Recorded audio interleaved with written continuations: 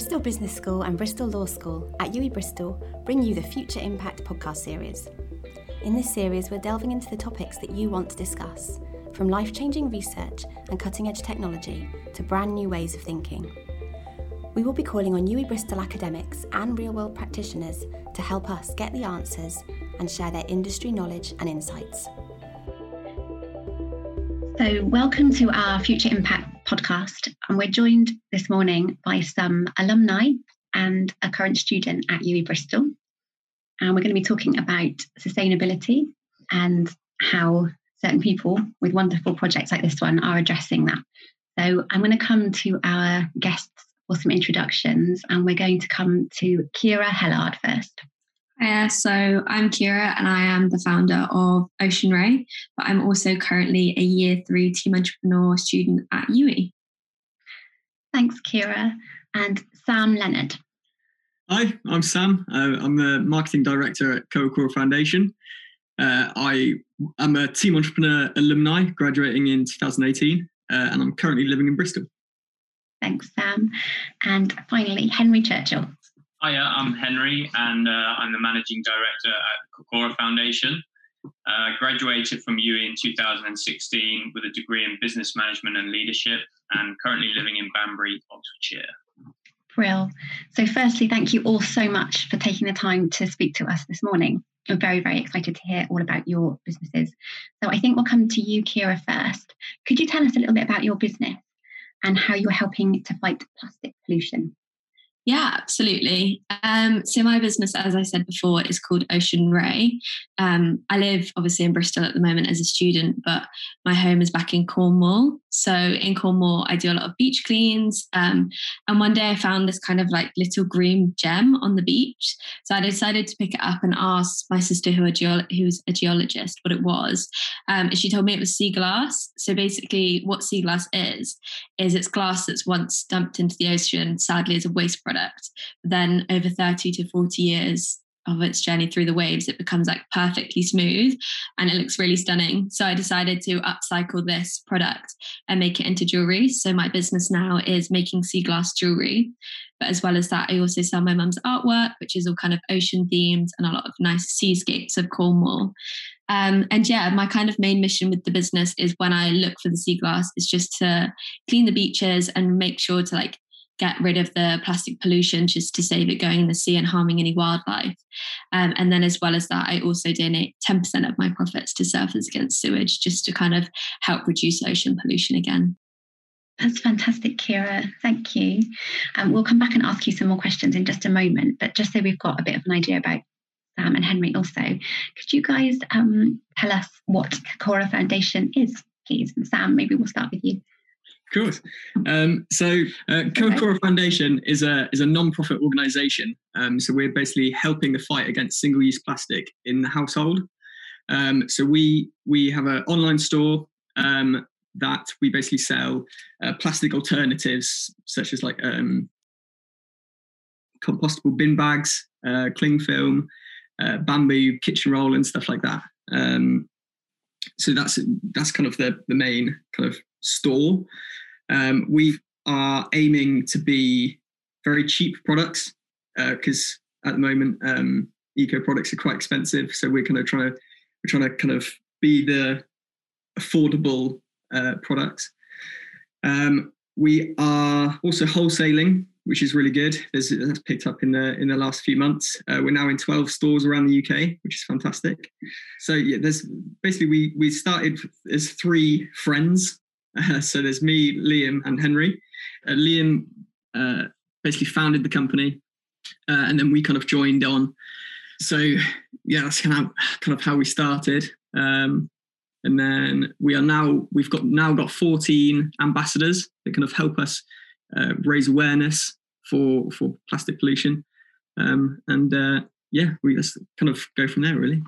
Thanks, Sam. Thanks for giving us that overview of the company. And maybe Henry, can you share a little bit as well about Coca-Cola Foundation?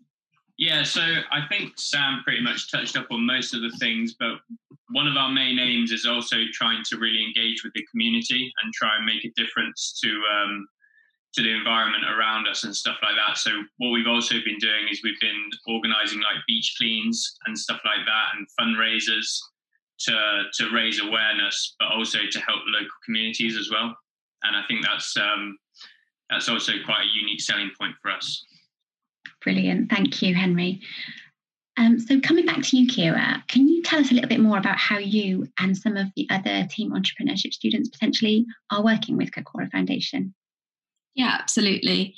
So I actually got put in touch with Sam because my business kind of has a similar ethos to theirs.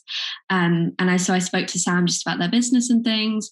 And then they very kindly offered me the opportunity of my necklaces being sold on their website. So that's kind of how we know each other. And then from that, we, as a course on team entrepreneurship, we do a client project every year. So that's where team entrepreneurs look for clients who want to work with us. And then this year it was only 2 weeks. So there was 13 of us working on a project with Kokora. They gave us a brief of what they wanted us to do. So that this year was to raise awareness for their brand and help them contact eco stores, which we did. So to help raise awareness for Kokora, we decided we wanted to create a TikTok for them. That's something that they hadn't done yet. So we kind of got creative with that. And then a few of us created some content for them. One of the ones actually got over 2,000 views, which was really cool. And then the other thing we did to raise awareness is we decided we wanted to go into schools and create a presentation to make the younger generation more aware of the plastic problem. So we did that, and now 5 people from the team have actually come on board and decided they wanted to be ambassadors with Kokora, which is really amazing. So now we're working with them and we're creating this school activity, which hopefully will go into schools soon, and we can kind of just teach the younger generation about the issues that we're facing, because it's definitely really going to affect them in the future. But yeah, it's been a really great opportunity to work with them, and I think the TEs have benefited a lot from it. So it's been really great.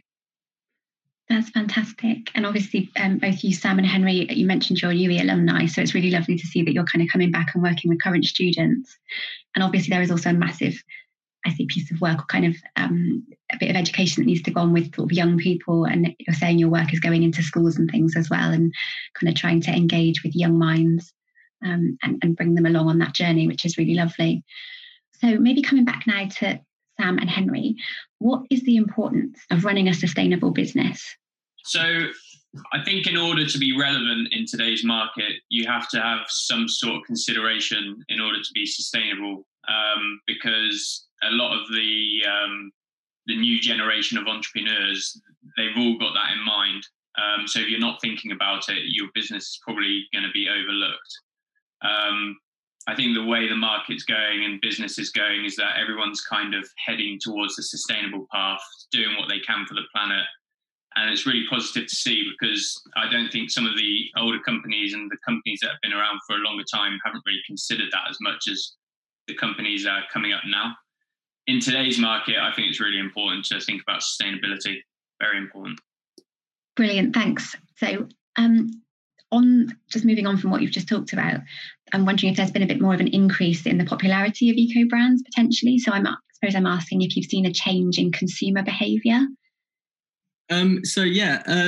Eco brands are definitely getting more popular.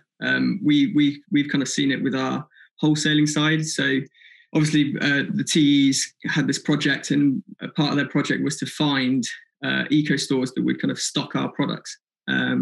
And they came back with a massive list, which was absolutely fantastic, of 50 stores around the UK that would these refill stores, which was fantastic. So there are so many popping up now all around. And I know in Bristol there's about 15 to 20 kind of eco stores. So it's definitely increasing, and it's not just stores like that. Well, I kind of get my milk from a milk vending machine nowadays. So there's on the harbour side in Bristol, there's a little vending machine that you literally go there with your glass bottle and you fill up your milk, which is quite nice. So they're definitely getting more popular. In terms of kind of our sales are getting, they're increasing, which is very nice. It's nice to see that these eco-friendly products are kind of being noticed and kind of people are making the change slowly but surely.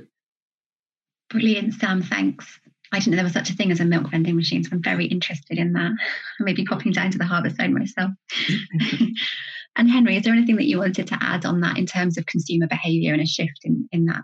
Yes, so I think as well as all these new shops popping up, I think there is a bit of a change in consumer behaviour. I feel like people are now starting to come to grips with being more eco-friendly, and they're starting to make small changes in their day-to-day lives. So I think the customer base is increasing, and I think there is just a general change in behaviour, and I think people are more open to the idea of making the switch now. I think the main important thing now is just trying to get the price right, because like Sam mentioned earlier, a lot of these eco products, they're overpriced and they're not affordable for everyone. So making them affordable for everyone, then there should really be no reason why people don't make the switch, in my opinion. Thanks, Henry. I think certainly I've noticed, just as as a consumer or anything, that there's more in the media, there's more around about the need for us all to be more conscious when we're making those kinds of decisions about what products we're buying and how sustainable they are. One question in terms of where you fit in the market, maybe. So in terms of challenges that you're facing in competing with larger businesses. Obviously, we kind of started probably only about a year ago. We're actually coming up to our first birthday soon. So we're quite small at the moment, which is understandable. So obviously we've got quite a lot of competitors out there, but obviously they're a lot bigger. They've been around for years. They've got a huge following. So that's kind of the biggest challenge we've faced so far. Also, one thing would be the price. So obviously, you can go into any kind of store and get cling film for quite cheap. So it's kind of competing with the big stores on that. One thing that also that the team entrepreneurs did for us was the TikTok that Kira mentioned earlier. There was on one of the videos there was a comment that kind of really stuck with me, and it said something like, "Why spend £5 on compostable cling film when you can literally go down to Aldi or a cheap store like that and get it for £1?" And that kind of stuck with me. We had a massive price drop, and that's what we wanted for Coca-Cola. We wanted to be affordable for people, just to make the swap to kind of an affordable eco product that's kind of doing better than just plastic cling film. So it's the pricing is probably the biggest challenge, but then also presence. But I mean, we're growing, which is nice, and we're seeing that kind of with our following and our orders and stuff like that. So we're going in the right direction. Which is brilliant. It's brilliant news. Thanks, Sam. And Henry, anything that you want to touch on in terms of competition?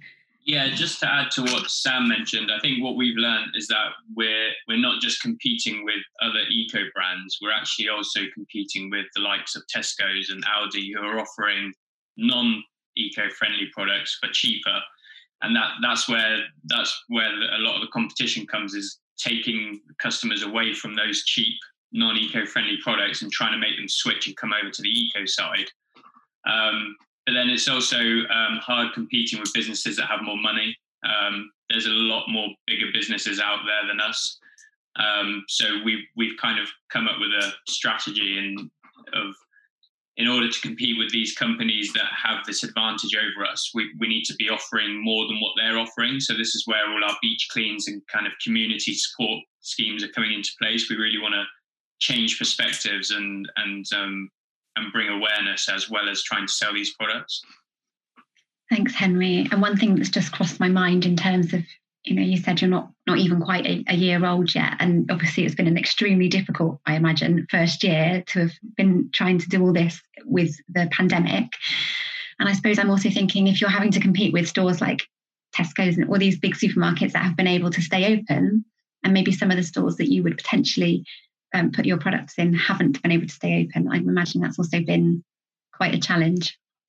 Yeah, so luckily a lot of the small eco stores have actually managed to stay open, but the footfall just hasn't been what it would usually be.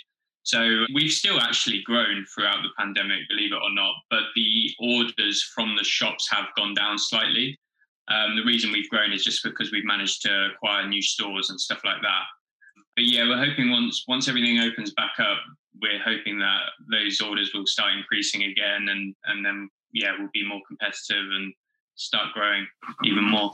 Yeah, absolutely. And it's obviously a great sign that you've grown despite the pandemic. So I'm sure that once things are slightly more back to normal, that things will continue to grow and hopefully at a faster pace for you all. But another question maybe is, what still needs to be done to fight plastic pollution and become more sustainable in terms of retail? So we're still a long way off. And I think, the more people do in kind of day-to-day life, the better, really. So, making that switch to a different product will, it does make an impact. If you stop, buying, say, milk out of a milk carton and start using your glass bottles, it's going to make a difference. The awareness as well. I think the more this stuff is out there, the better. People hearing about what's going on, how plastic pollution is affecting the earth, and the more people hear about that, the more they're going to do something about it. So I think the awareness is a major part of things that still need to be done. Brilliant. And I've got maybe a final question for all of you, I think. So just wondering what your top tips are for businesses or individuals who want to become more sustainable. And Kira, shall we come to you first? Yeah.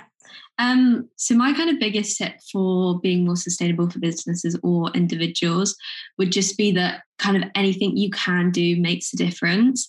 I hear people a lot kind of when I go to the supermarket with my housemates and things, and they're buying like a plastic bottle of water, and I'm like, well, why don't you just have a reusable bottle? And they're like, oh, well, what's my one bottle going to make a difference? And but the bottle can be recycled. If you can just like eliminate that unnecessary use of plastic bottles and just little things like that, it does make a huge difference, because it's just kind of thinking about one person saying my plastic bottle doesn't make a difference. If like 1 million people all over the world are saying that every day, that's 1 million plastic bottles. And just little things like educating yourself on like recycling and the fact that not all things, even though they say they're recyclable, can be recycled in your area. So just for me, I think it's like rethinking your plastic. Like if you have to use it, then maybe just rethink the use of it. See if you can reuse your plastic. Like for example, Sam was talking about the milk vending machines, which is such a cool idea, but obviously not accessible to everyone. Someone who might live in the middle of nowhere might be able to get them. So if you have to buy like a milk carton, you can reuse it. My mum at home, she pokes holes in them and the top of them fills with water, and then she uses them as watering cans, which is just a nice, easy thing you can do. And there's so much stuff you can do to reuse your plastic. So my advice would just be making the small changes, and anything you can do makes a difference. Thanks, Kira. And that's another top tip that I'll be doing that this weekend. Sam, what about you? So I think one of the main things is what we've realised is there are so many people with the same mindset, and kind of getting in with that community it has done us absolute wonders. Our beach cleans, I think our first one before lockdown started, I think there was about 70, 80 people coming to our first beach clean, which is insane. And we were so amazed and shocked at like the community like coming together and actually, fighting the same cause. And I think that's a major thing for business as well. For such a small business like us, that was a major thing. And having that kind of the loyal community around you will just make your business grow fantastically. Thanks, Sam. It's that network thing I guess you're talking about, and those key stakeholders and those ambassadors that you both talked about at the beginning as well. Yeah. And Henry, what about you? Yeah, I think it's not just about getting support from the community. It's also good to network with other like-minded businesses as well, because what I've seen on things like Instagram is that all these businesses are following each other, and they're all kind of promoting each other and supporting each other. And there's a really good network of people that are similar mindset, kind of eco-friendly and all that kind of stuff. So I think networking with other businesses that are also doing a similar thing is very important. Can I just add on something to that as well? Yeah. It's companies like Kira's. So we've kind of exactly what Henry was saying. We've kind of partnered with a load of like similar businesses. And so we don't just sell on our website. We don't just sell our products. We sell a range of different products like Kira's sea glass necklaces. We've got completely recycled flip-flops from places in Brazil, and loads of different little companies like this. And coming together, I think that's so important. And we're kind of, like Henry said, we're promoting each other, which is just fantastic. Brilliant. Thanks all of you so much. It's been really, really interesting to hear about what you're all doing and some of the challenges you're facing, but also how you're overcoming some of them and how you're growing and how we all potentially need to take on a little bit of responsibility and kind of like, I guess, baby steps, and everybody doing one thing different will start to make a difference.